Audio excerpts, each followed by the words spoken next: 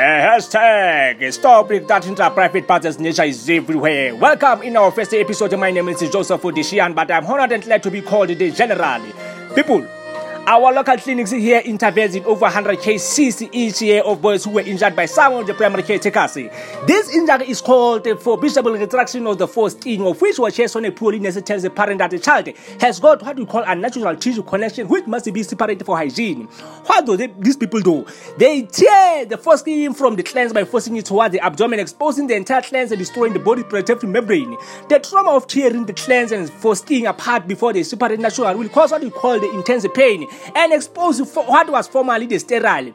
The purpose of this podcast is to encourage the parent to wait until the separation occurs, not to try and pull the foreskin back, especially of their young boys. I thank you. Stay tuned for our next episode.